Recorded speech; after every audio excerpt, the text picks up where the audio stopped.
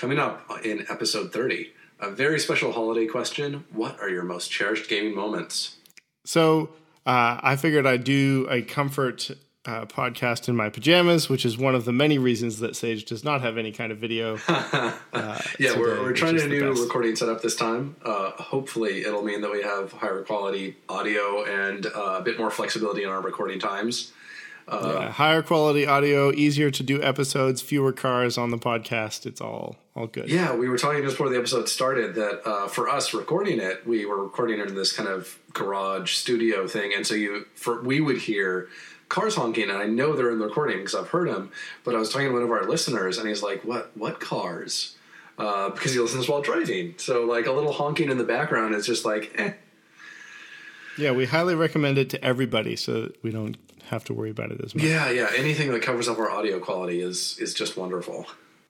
Oh yeah. So yeah, I was just thinking holiday season and lots of kind of family game time and friend game time and various comfortable things. Well, and we've got like the holiday season thing going. I just realized I should have gone like Christmas past, Christmas present, Christmas future. That would have been a great breakdown. Could have put some spooky music in there. It'd be awesome. Oh man. Well, what do you have for number one? Okay, so my number one is a game that I've mentioned a couple times before. It's this Call of Cthulhu, mostly D20 game that my friend Ben ran.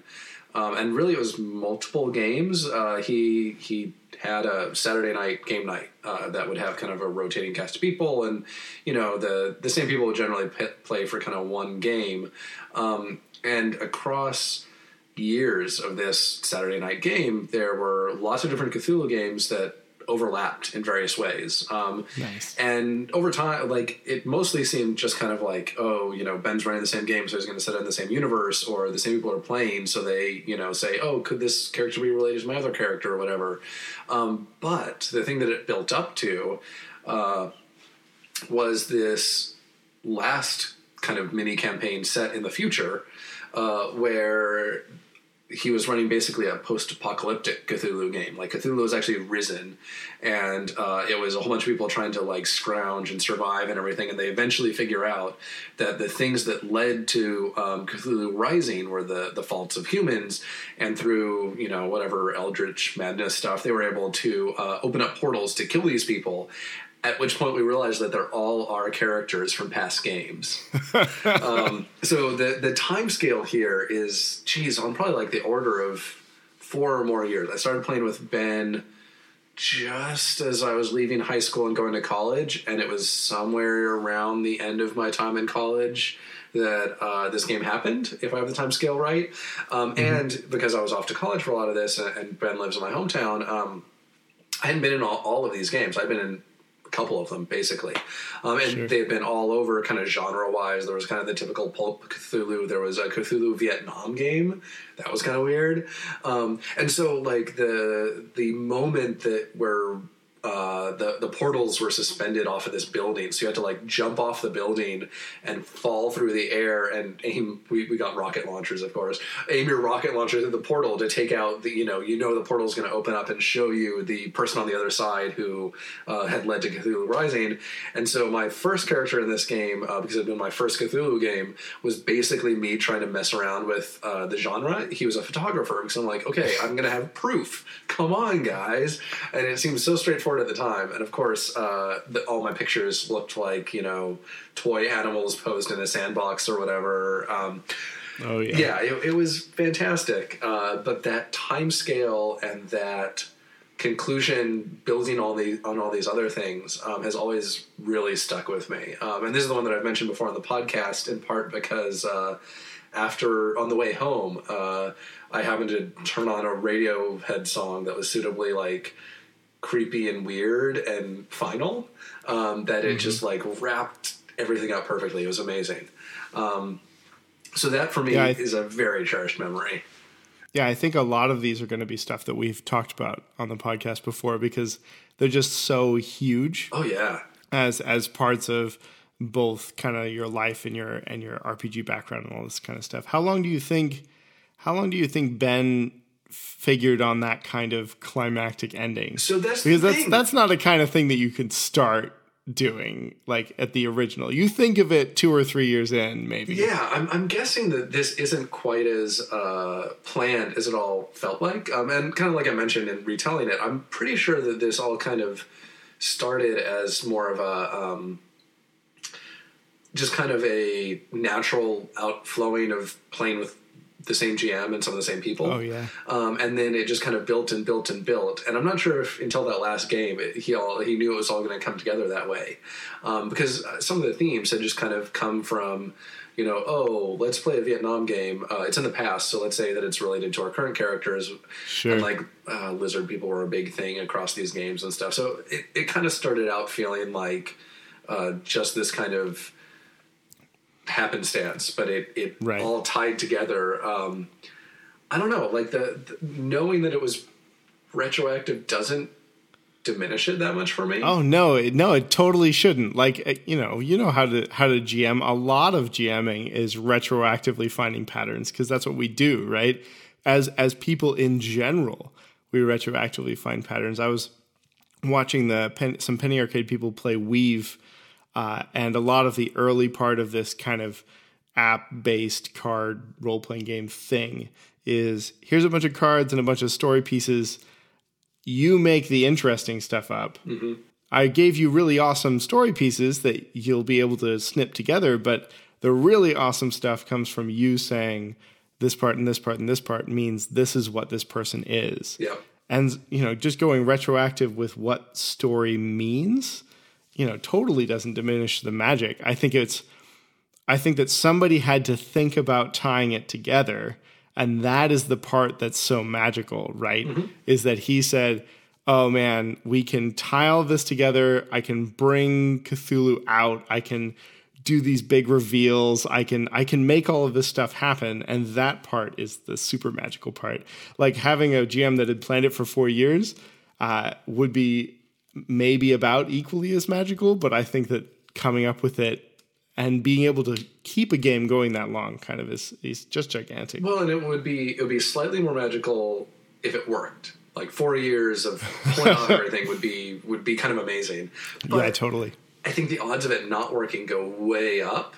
And right. If he would have been so actually this was right after high school for me. When I started gaming in high school, I would plan these, epic, like campaigns of campaigns kind of things. Like right. We're going to play 50 sessions and it's going to be amazing. Yeah, but it would go beyond that to like, we're going to play 50 sessions with these characters and we're going to play another 50 sessions over in this part of the world to do this part. And it ties together in this way. And then this right. ties those all together. And I'd have all these grand plans and they wouldn't come together. And each of those games was, they were fun. Like those were formative games for me. But like the sure. fact that I was trying to do this massive overplot did not add anything there, and if anything it hampered it somewhat because like it was way too easy to kind of move on to the next thing. Like, oh okay, well that didn't go the way I wanted. Yeah, I have this other game that I want to do, like let's do that. So yeah, like the element there of kind of retroactive continuity doesn't bother me all that much, and maybe actually using the term retroactive continuity reminds me of comic books, which may be part of it as well. I mean, I'm totally fine with comic books where they years later come back and revise some event and say, actually, the importance of that was, which doesn't really bother me either. It's kind of a fun metatextual thing to do. And I think this will probably be a theme across all these. Maybe the most important element beyond the game itself, more important than the game itself, is that I was playing with some of my best friends. Like I mean, geez, 3 of the people in that game were groomsmen at my wedding. One of them was the best man. Like that, they are some of my closest friends, and the game was a great moment with them. But if I would have played for that long, on and off with a random group of folks that I didn't like that much, it would not be as special. No. It wouldn't have been as fun, and you wouldn't remember it as well, right? A lot of it has got to be the people. Yeah, of course. And I mean, that's something that always gets tripped up when we talk about system mattering in games is people are like, well, but my friends mattered more, which, yeah, is true. I'm not going to argue that, like, the people sitting around the table aren't one of the main reasons to play the game. Like, and the snacks matter too, and where you sat. Like, all these things matter. The point is just, like, that the game mattered as well. I mean, the D20 Cthulhu rules actually delivered some interesting moments to how that game went.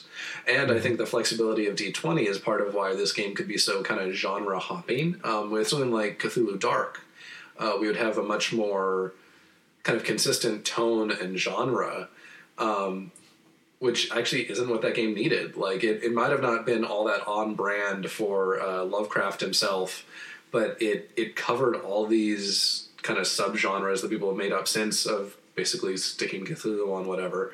And it worked really well that way. Yeah, and it gives you tonal breaks. Like, it's hard to play the same game for that long just because you're hitting the same tone all the time, right? Yeah.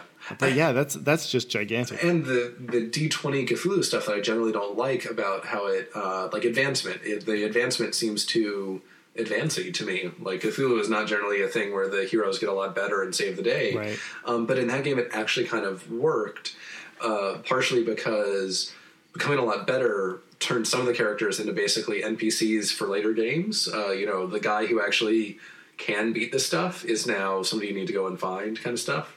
Yeah, it was that game was a huge cherished memory for me, and I actually think that I'm a little up in the air on what my which exact ones I'm going to go with, but I actually think the same people may be repeating across all these. So what's your first? Well, first I want to talk kind of a little bit more about retroactive continuity. Sure. I think it's a really interesting thought. Like, just the idea that it would deplete the magic at all, right? Look at fan theories about stuff now. Like the Sith, the Jar Jar, the Sith Jar Jar. Jar Jar Binks. That makes the prequels just way more watchable to me. I know that it is not actually, canon or whatever, but it's just so awesome, right? And I don't really care if it was written in. It doesn't have to be written in. It's still awesome.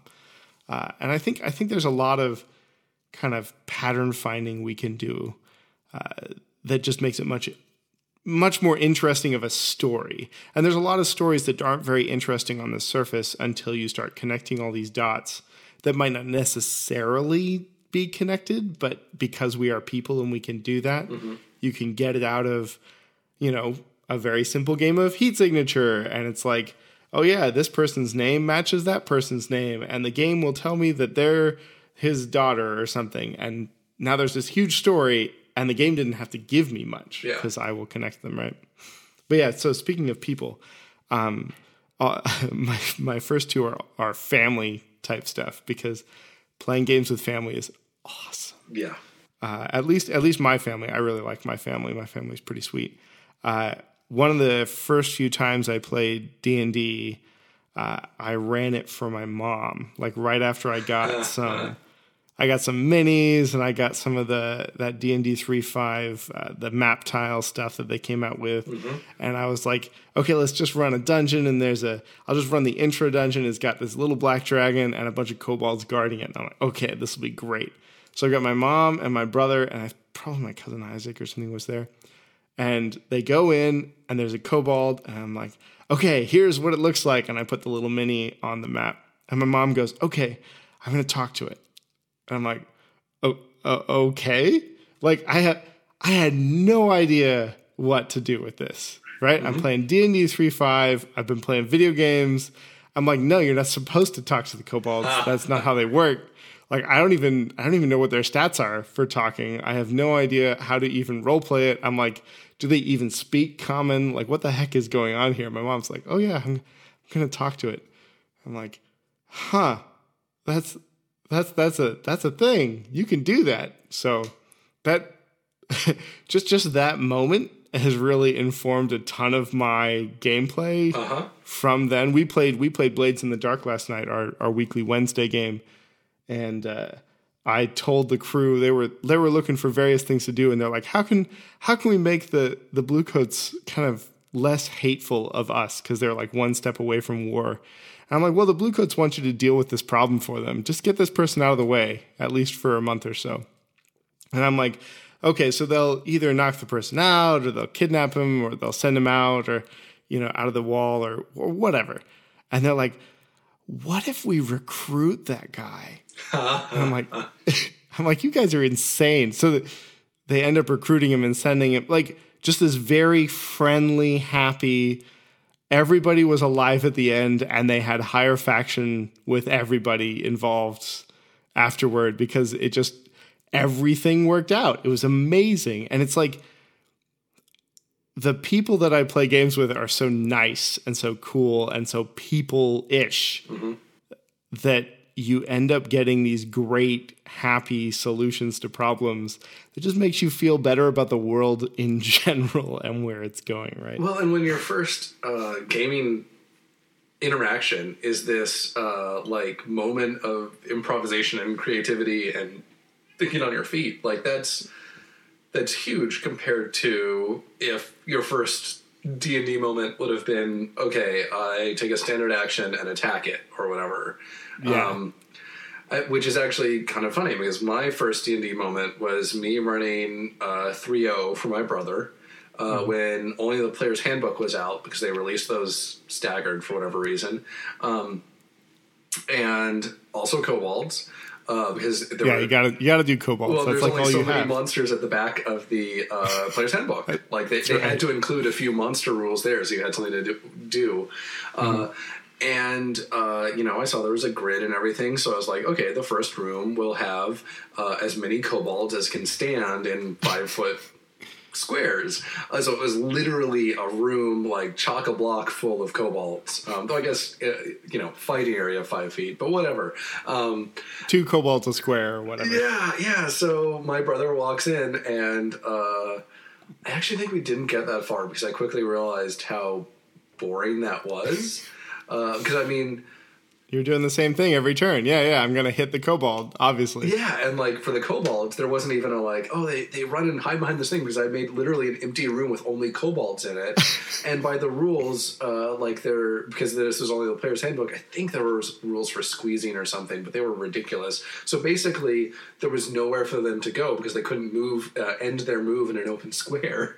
So it was a whole bunch of kobolds standing there asking to be killed, basically. And you're still all thinking in terms of this kind of very stringent, especially 3.0 at the time, like here are the rules. Like you're not thinking, oh yeah, the kobolds get on top of each other and look like a guy in a suit type of thing. Yep. You basically only have, well, my chessboard is full of pieces. Yeah, it was very chessboardy. It was the like, okay, these are the things that fit in these squares. Fight. Yeah, and interesting that I think you had a much better first D&D experience with your first kobold, but we're still both here. I'm generally okay with this. I think I want to get my mom playing a lot more of the games that I play now, where you do get to talk to things a lot more. Like the inverse of that experience was the first time I played Apocalypse World, which was at a con, and I was kind of trolling the guy. I was sitting to the side and he's like, okay, this opening situation, this other person's walking up and hey, player B, what are you doing? And I'm like, well, I'm going to talk to them about why we can't get our gas. So they're talking to each other over this wall. And I just say, well, I'm going to shoot that other guy that's blocking the gas. And the DM, to their credit, said, okay, go ahead and roll. And so it's like, start off the kobold game with, wait, you can talk to people? And start off this game with, I don't have to listen to the monologue? Awesome. It's just so weird, kind of the assumptions that people bring to stuff. My mom's a teacher. And so a lot of her day and her work is trying to figure out how to bring people to an understanding primarily verbally and through demonstration and stuff. And so obviously the way that she's going to approach a problem is, well, let's see if we can get this person on my side or get them out of the way or figure out stuff out. So it was it was just a really interesting way to go. And then I think my brother was super trolly during that whole game as well, because he's always wants to play bards. So I think that a lot of that has pushed me to my very strange improv style of role playing, because I'm like, well, I have no idea what you're going to do. So let's throw stuff on the wall and see what sticks to you. I don't think your style is as strange as you think it is, but that is an awesome, cherished memory. I like it a lot. It's beautiful. You want to go number 2? Sure. So thinking of the holidays got me thinking about something that we kind of only really did once, but attempted a couple more times. So with these good friends back home, when I was in college, I'd be back for the holidays, and we'd have most of them either were also students or worked at the university, and so would have a lot of free time between like Christmas and New Year's. And so we would basically game as much as possible for about a week straight. And one year it was the same D&D game for at least 3 or 4 of those days straight. So like nice. Really marathon, like we would get over there around lunchtime, start eating and playing, take a dinner break, and come right back in the evening and play until midnight. So like 12-ish hours total, which I know you do some marathon sessions. For me, this is really unusual. And like, it was moving fast enough that like we hit some of those, this was 3rd edition or 3.5. We started to hit some of those fun things that it does with prestige classes and stuff, and like getting to shop through your huge books for abilities. But instead of like the normal cycle of, okay, the game's over, shop for your abilities for next week kind of thing. Instead, this was like, okay, I'm going to run and get a soda, like find your ability, level up, and we're going to keep on going. That is the best thing about marathon sessions, right there. It just keeps moving, and this was, again, with really close friends, and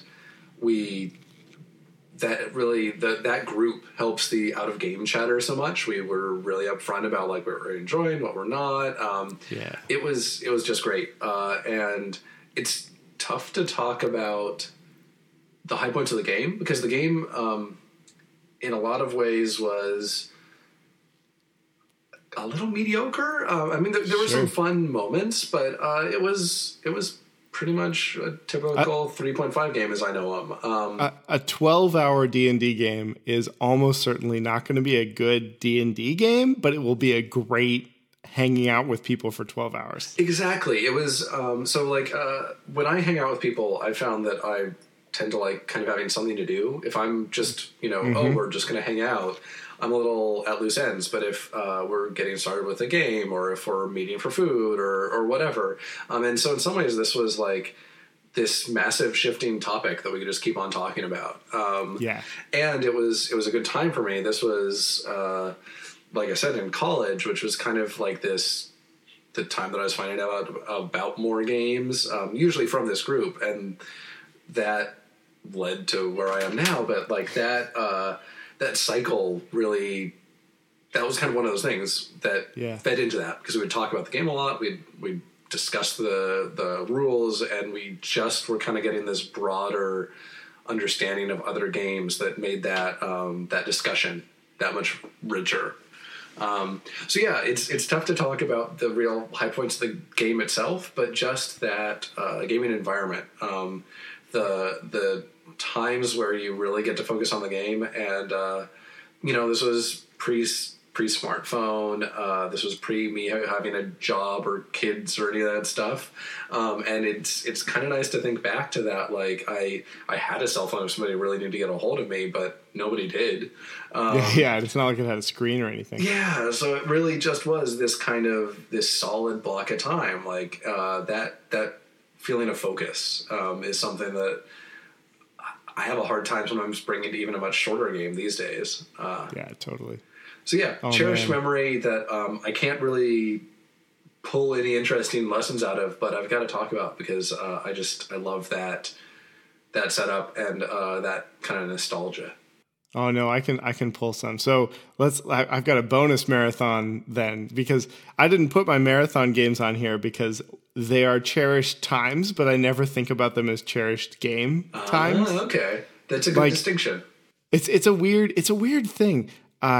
So I got married right out of college. I didn't actually ever finish college, for people that are unaware.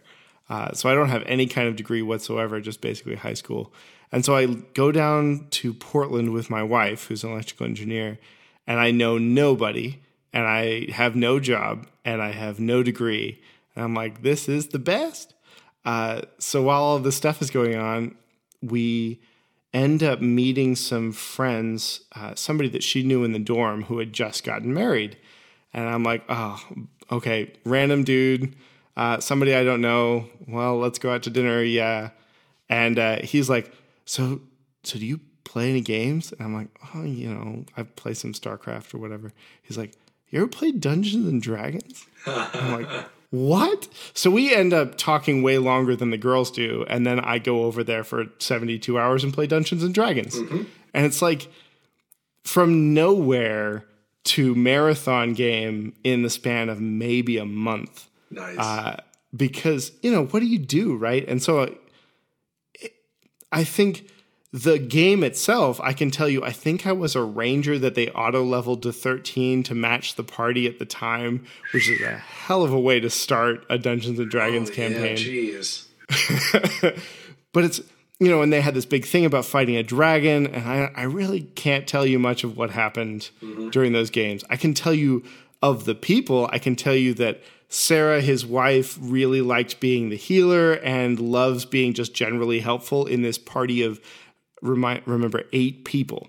Oh, so the DM and like 8, 9 people, depending on who was around. Mm-hmm. And people would come up from hours south in Roseburg to Portland to show up at this game. And so, we had to spend 72 hours playing because otherwise it wouldn't even be worth it to play this kind of stuff. So a lot of it was just about, hey, we're going to hang out for 72 hours and we're going to play D&D. And so after a while, like more recent times that we've done something like that, we played Artemis for like 6 hours and we played a full game of Civilization. Oh, nice. Just LAN party Civilization with like 6 to 8 people in the room, right? Which is a beautiful way to play Civilization. Oh, yeah. Just here we're going to hang out for a long time. What do we do for a long time? And, oh, man, I think that if you're going to take any kind of lesson out of it, it's your game is not going to survive that long, but it doesn't have to survive that long because that's not the point. Like by hour 8 or 9, nobody's, people will dip into the game and then dip back out, but you can't just hardline it for more than 4 hours. Like that's madness. Yeah. Yeah.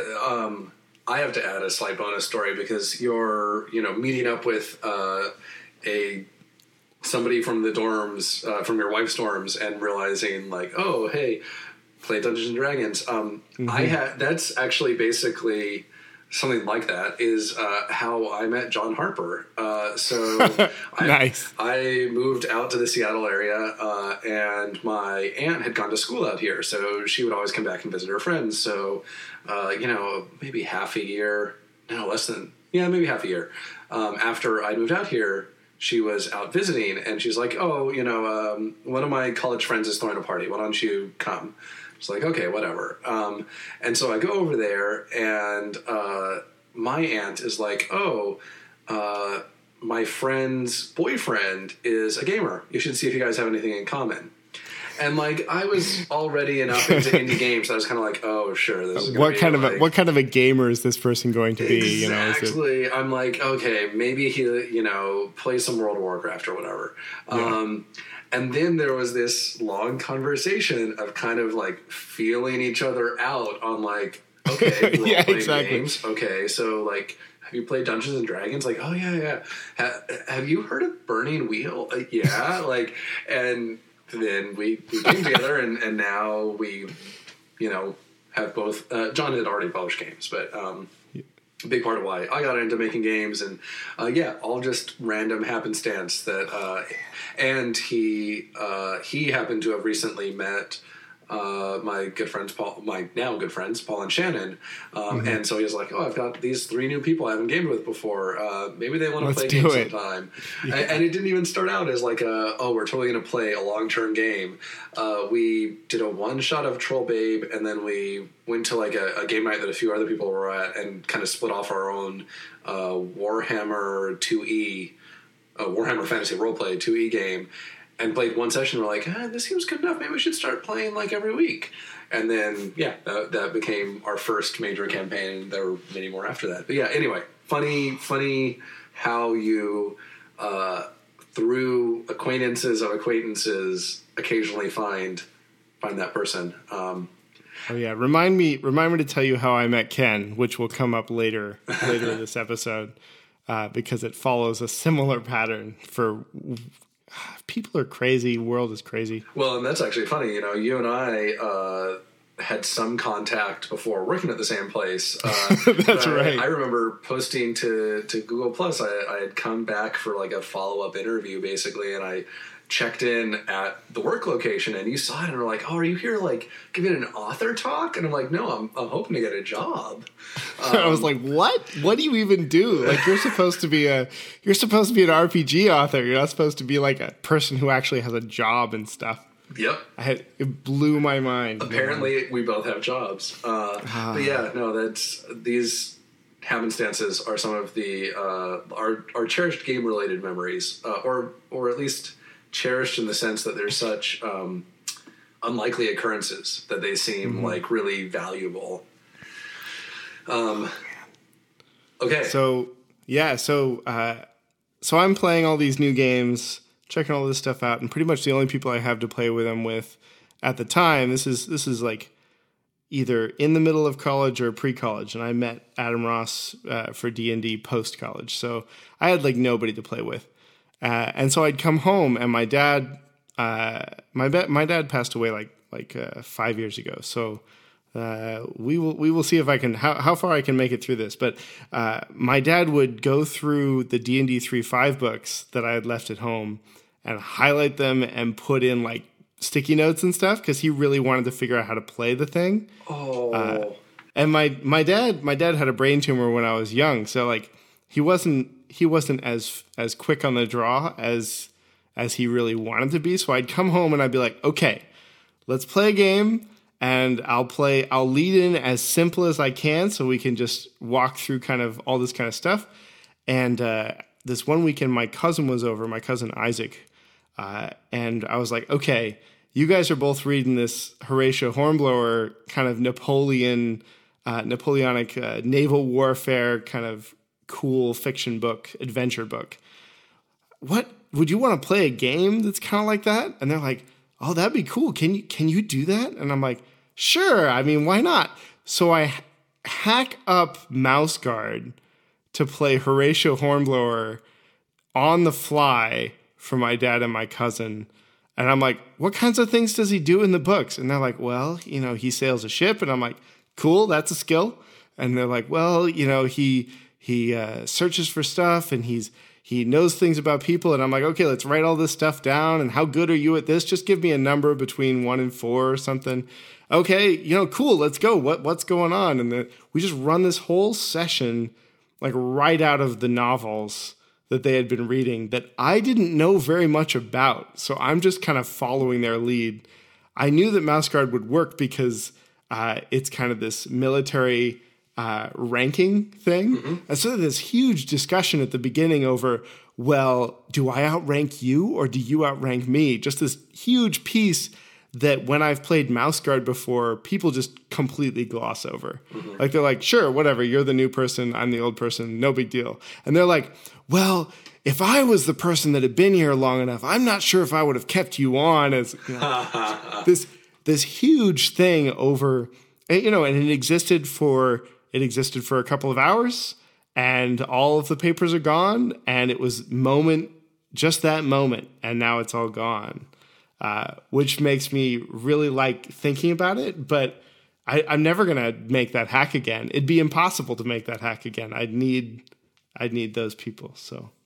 Wow. I think you win. I think you've just given me one of my most cherished gaming memories, and I wasn't even there. That is I'm going heartwarming. chronological order. So That is just incredible. I'm kind of at a loss for words. Like I'm supposed to be doing my co-host thing here and give you some questions, but that story is perfect. It's a lot of the stuff that happens in my games that I remember being amazing. I didn't really do very much, right? A lot of it was I was there and I said, "What do you want to do?"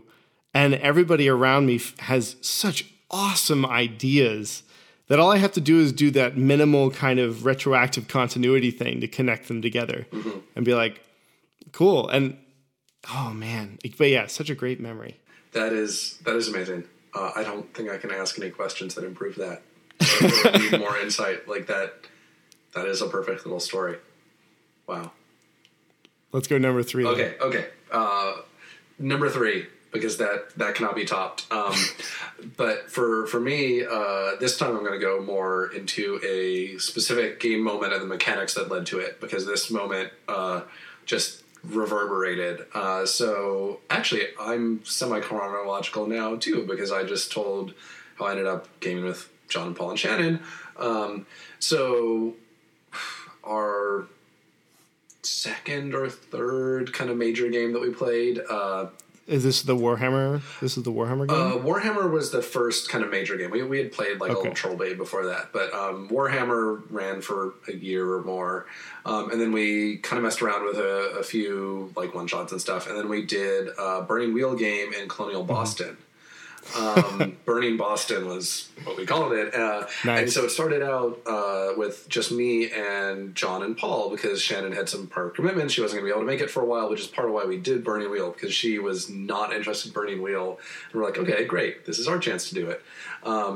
Because in particular, John and I are huge Burning Wheel fans, and the riddles are lukewarmish, maybe. So we kind of got our chance to push the agenda there a little bit. But anyway, the characters that we ended up with to start with, Shannon joined the game later, were this son of a deceased sorcerer who has he doesn't really care for the Protestant ethic going on there, and he basically just wants to do sorcery and mess with people. This is John's character. And then his childhood best friend, who is a Native American who's converted to Christianity and is very religious. And so they had this kind of like proto-inheritance game. Yeah, no, there were elements of that kind of dynamic to it. And they were best friends, even though they did not see eye to eye on anything, and John and Paul were able to pull this off perfectly. And there was a little bit of a Zap Brannigan and Kiff dynamic to them, because John's character was very kind of driven, and he knew what he was going to do, and he had these crazy plans and magic powers, and this is what we're going to do. I need you to go get me this Yeti fur or whatever. And Paul's character is kind of like, oh, okay. But the moment this all led to, they were, all around the bay, and Naughtle Island, which is now where Logan Airport is, was where. So we did a lot of Wikipedia research. So like, there's the best thing about setting a real setting is that you can do all that kind of stuff. Yeah, so there were some very light historical ties to all this stuff that like these were at least names that existed. And so the family that John's character was from had a house out on Naughtle Island, and we kind of came up with our own history there, that like that area was still mostly wild and had like pretty much just their family's cabin on it. Everybody else lived kind of more Boston proper, which I have no idea if that's historical. We really just made this stuff up. But anyway, they needed to get over to the island. So Paul's character is over on the island. A storm rolls through. John's character has already made it back to the mainland, and Paul's character is trying to start a fire, and it's pouring rain, And Paul's character, through a trait vote partway through the game, had actually picked up the faith trait. So the way that faith works in Burning Wheel, and we adapted this for a monotheistic religion, is basically humans can have this trait that you get a score in, and then you can just perform miracles. And the way this trait is set, it starts at a value, and then you answer some questions and for your character, and those modify the value, which is something that Burning Wheel does and all the Burning Wheel HQ games do, and it's a great dynamic, and I'll explain why in a minute. But these questions for faith are like, who do you trust the most when you're in need? Who do you trust the most? Who do you look to help? And I forget the third one. I actually don't have my copy of Burning Wheel handy. I loaned it to somebody. But Paul, being very honest for his character, for each of these, the right answer is basically God. Like, if you answer God, your faith goes up. You have more faith. You can do better miracles. Good job. But Paul, being Paul and playing to his character, said for each of these answers Samuel, which is the other character. Yeah, the other character. And so he has a really bad faith score. So he's in the rain. He's trying to start this fire. He cannot get it to start. He tries to do a miracle, and I think he never successfully had a miracle. The entire game. The entire game. He was just really bad. So he's sitting in there in the rain, and he's like, okay, well, if I had a tool, would that be worth dice? And I was like, oh yeah, that's how it works. You could like do a normal fire starting roll, and a tool would help you there. And he's like, okay, so like something that's dry that I could burn. I'm like, yeah, okay, but where are you going to find that? It's raining, and you're on an island with like an abandoned house on it. Like, you're going to hike back to the house and hope something's dry? It's like, oh no. You know how I always carry my Bible? So he's sitting there in the rain, burning his Bible to start his fire. And I'm like, so right after trying to start it with a miracle? Yeah, with a miracle. And so I'm like, yeah, your faith trait's pretty much done, isn't it? And he's like, yeah. So eventually, Shannon's character joined, and she decided she was going to have faith from the get-go, and she actually cared about God, and managed to convert John's character at the end. So the entire arc of the game was basically these two characters, this like really pious, devout, converted Indian or Native American, and this like amoral sorcerer, completely swapping positions by the end.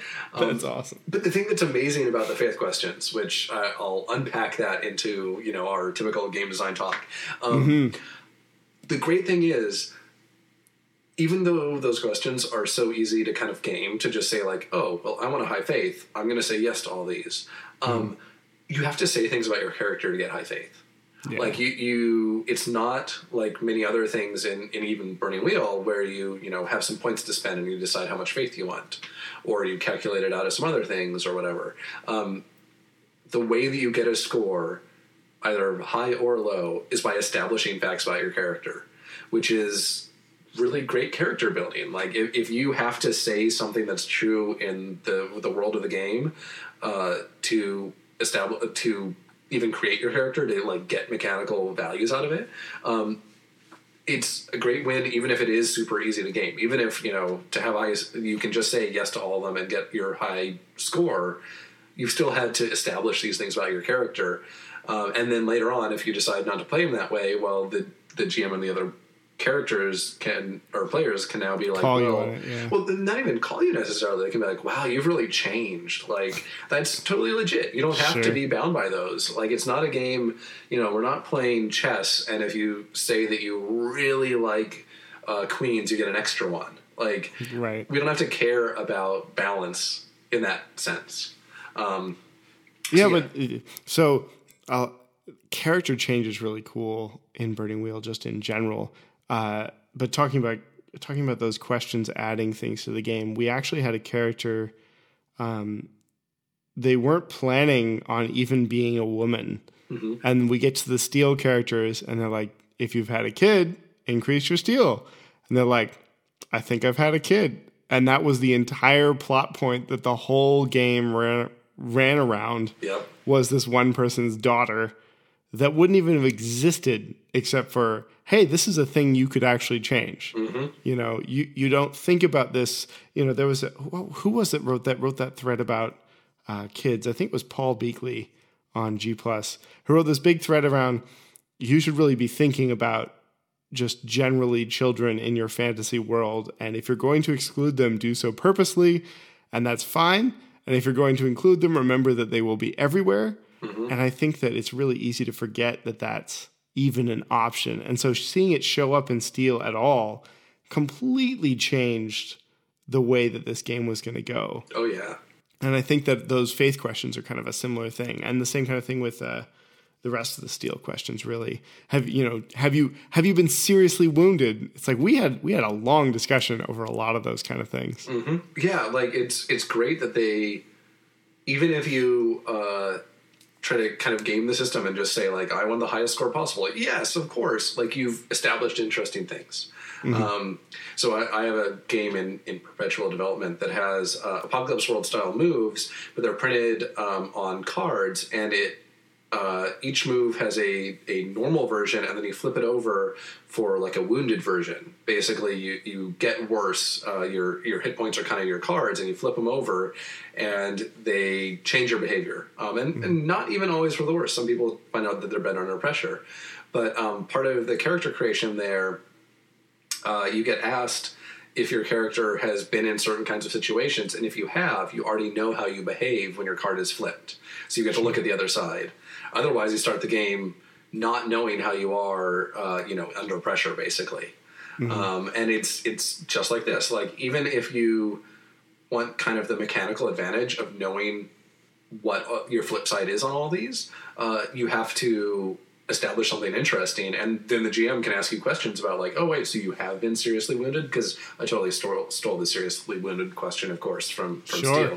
Steel. But yeah, like it leads to interesting discussions and interesting characters, and it doesn't really matter if you get the benefit or not, but the benefit makes the question matter. Like if you just asked every player, has your character been seriously wounded, and just kind of like nodded interestingly at their answer, it would be really easy to skip. You wouldn't really need to do it. But by tying that into game systems, like you've established that key loop of RPGs of fiction and rules intertwining. I think on the flip side of that, you also have the idea that because it is so easy outside the game to just say whatever gets you the mechanical benefit, when you choose to say the other thing, that's just way more important immediately. Like I am sacrificing, several dice here by saying that was not me. I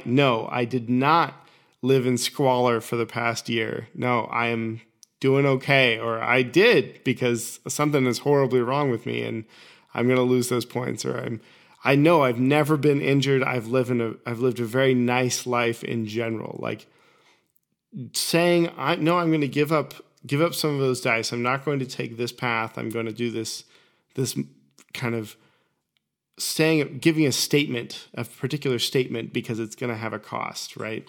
Yeah, it gives all those things weight. I mean, it's we've kind of covered a lot of chronological stuff. In a lot of my early games, I kind of talked about those like major multi-campaign arc things. When I would actually get a chance to play around that period, I would come up with like these detailed backstories, although I was encouraging my players to like basically write short stories. Page. Yeah. And because those didn't really matter to anything, I mean, sometimes they were fun. Like they weren't a problem, but there was also kind of no reason to do them, and there was no weight to them. Even if you wrote about being the last prince of the realm, I'm still going to make you make a first level character because that's what I said to do. Like I love those moments that reinforce the idea that fiction matters. And that's totally what those kinds of questions do. And they lead to your devout, faithful convert burning their Bible to start a fire. So that is one of my most cherished gaming memories. And it's interesting because John does some Twitch streaming, and he and I have both talked about this to folks like Adam Koval and Eric. I guess I'll go by his Eric Vulgaris. This game has a little following almost. I randomly stumbled across a Twitter discussion between like Adam and Eric and John about the Burning Boston game, and I was like, "Aw, only one of you is actually even in that game." Yeah, so that game definitely cherished, and again, partially for the people, but also for that kind of brilliant mechanical moment that tied together both personal drama and the system of the game. Yeah, system matters again. Right exactly. There. Yeah. So what's your third? So I'm going to tell you the story of how I met Ken and how one of his roommates made a cave so sad that it collapsed, which is in a crazy game of Dungeon World. So I'm going to this church thing, and we're just going to hang out. And somebody said, "Oh yeah, you should talk to Ken. He's the youth pastor, so you'll have to deal with him when B gets older. And he games." And I'm like, "Oh great, cool." And so we do the same kind of thing that you did about, "Oh well, what kind of games do you play?" And Ken's like, "Oh, I play board games and computer games and stuff." And I'm like, "Oh, what board games do you play?" And he's like, "Well, these things." And I'm like, "Oh, well, we should play games." And I think I probably stole an hour or two of his time that he was supposed to be doing actual work at that thing, and we now play games just a lot. And so Ken, for his birthday, he knew that I played role-playing games, and he had never really played a role-playing game. And he was like, "Okay, would you run one? Like, how much work would that be?" And I'm like, "Oh yeah, you give me food, I'll run a game as long as you want me to run it." And he's like, okay, how many people would we need?" And I'm like, "Well, probably 3 to 5 would be great. I could do 5. He goes, "Okay, what else do you need?" And I'm like, "Just show up and make stuff up and it'll be fine." So I show up the day of. I have custom character playbooks for everybody that's going to be there. Doing I did the class warfare, and John Stone, the Metzger, the great Metzger book. And I took everything I knew about all of these people and just packed them into these playbooks with a couple of choices that I wasn't completely sure about. And one of the people was the musician at the church. And I was like, "Cool, I'm going to make the bard that I want to play, kind of the elven song magic Burning Wheel style person." But I don't know exactly how they want to express this kind of thing. So I said, "Whatever you end up wanting to do." And she goes, "Well, I want to be able to make artifacts in play." And I'm like, "Sure, whatever, cool. That sounds great. We're going to play one session. I don't have to worry about the repercussions of any of this. And I want it to be completely insane and epic because those are great games."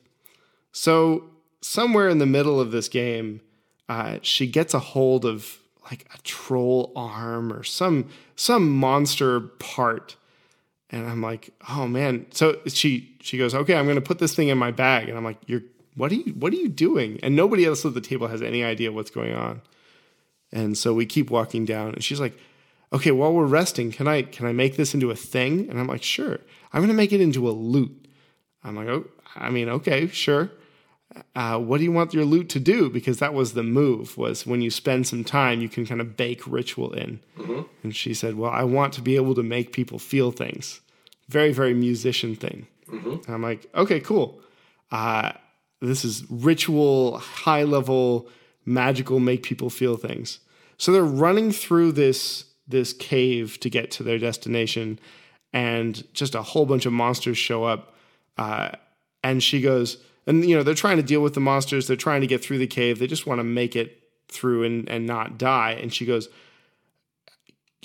"What can I make sad and happy with this thing?" I'm like, "Well, tell me something and I'll tell you if I think it's cool or not." And she goes, "I want to make the whole mountain sad."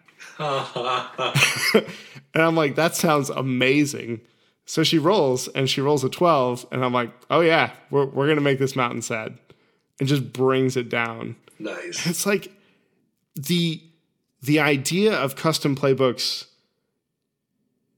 I wouldn't want to do them all the time because of the amount of work, and I wouldn't want to give them to a player for I'm going to miss all of the decisions that they're making, so I don't get to see all of the cool story pieces there. And I wouldn't want to say, here is the all of the possible ways to make stuff, go, because that's the least interesting part of character creation. Mm-hmm. But there's one particular time where I'm like, sure, you've got amazing bardic kind of powers. And she's like, I'm gonna make the gelatinous cube sad. I'm gonna make that guy sad so he drops what he's holding. Like these weird moments out of nowhere totally made that game for me. That is awesome. Oh yeah. So yeah, one of my favorite Dungeon World games. Every time I play Dungeon World with relatively new people is, any kind of game with new people really is the best type of thing anywhere. But Dungeon World is particularly great because it says you are allowed to do crazy things. Just look at these playbooks, and you don't have to learn very much to actually play. Mm-hmm. There was a game with John Harper running Dungeon World for the Misclicks or the Double Clicks, jeez. And they got the Cleric playbook and were like, oh, okay, so like my god can be kind of whatever. And it's like, yeah, okay. They ended up with Santa Claus.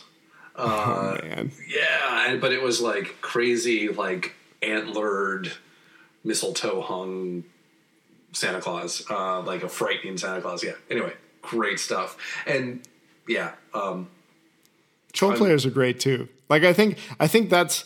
I used to be very sad about having troll players in general. I'm like, can't you just play the game? This is the game. We all know the tone. You're just supposed to play the game. Come on, guys. But I think I've gotten to the point where, oh yeah, you think that's trolly? Let me turn that knob up to 11 and push it just a little further than even you thought I would push it.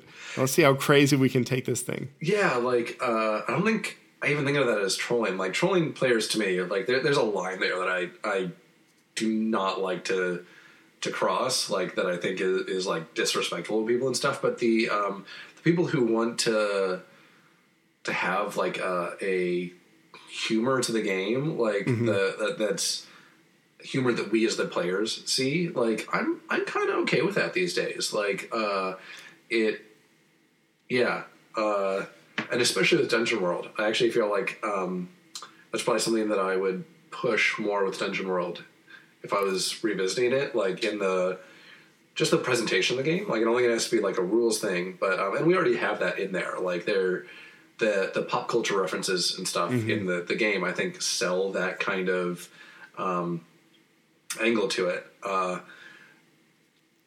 And when I think that's what makes me so comfortable. I think that's what makes me so comfortable allowing people to go a little further tonally than I normally like. Yeah. Like the combination of things like nameless, which make me feel a lot better about what people are going to be called in this game. Mm-hmm. And, the random metal hurlant in Bard, which is like, look, this game is not, you don't have to feel like you're in the 1700s to play this game. You don't have to cosplay or anything. You can do whatever. You're hanging out. You're going to have a good time. Yep. And don't worry about it. And I used to be much more, why are you naming your character that? That name wasn't even a big thing until, 50 years after this session or whatever. Mm-hmm. And it's like I can loosen up a little bit more. Actually, you just sold me on an explanation that I've never had before for why they're nameless in Dungeon World, but like the name lists are tonally similar enough to ground the game, because that is one area that I think jokes don't do as well, and like that kind of humor, like if your names go too far that way, it's hard to keep things going, because if that joke gets stale, you're kind of stuck with it.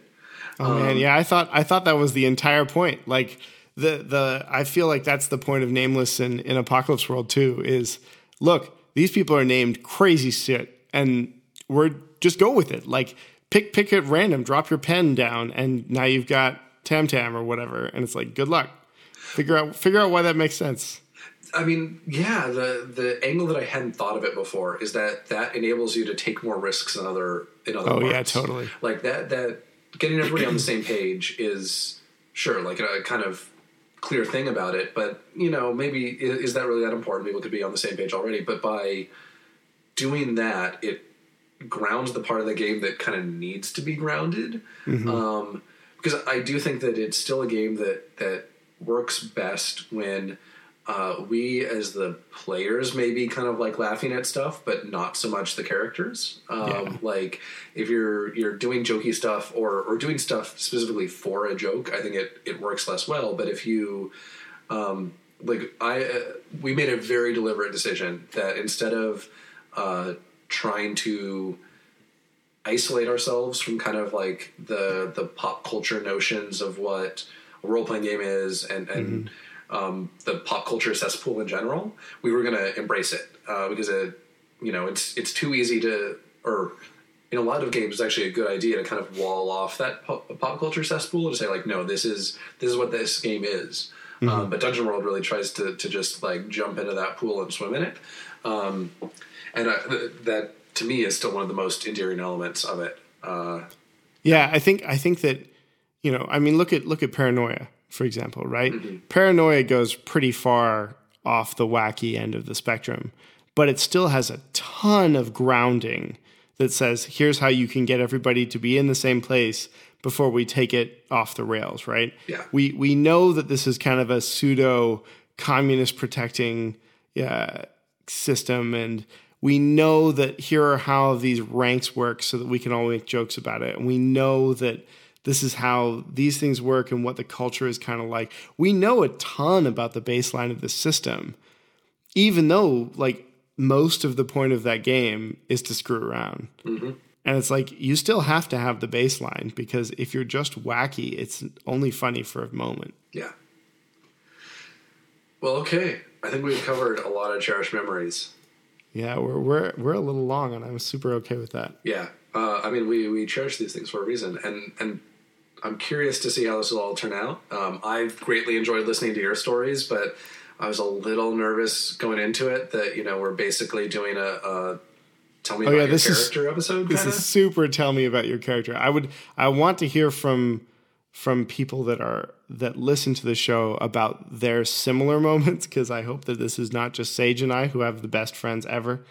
We do, including each other. But actually, when this releases, maybe I'll start up a Twitter or Mastodon hashtag of cherished gaming memories or something. Campfire stories. Yeah. For Dice Camp.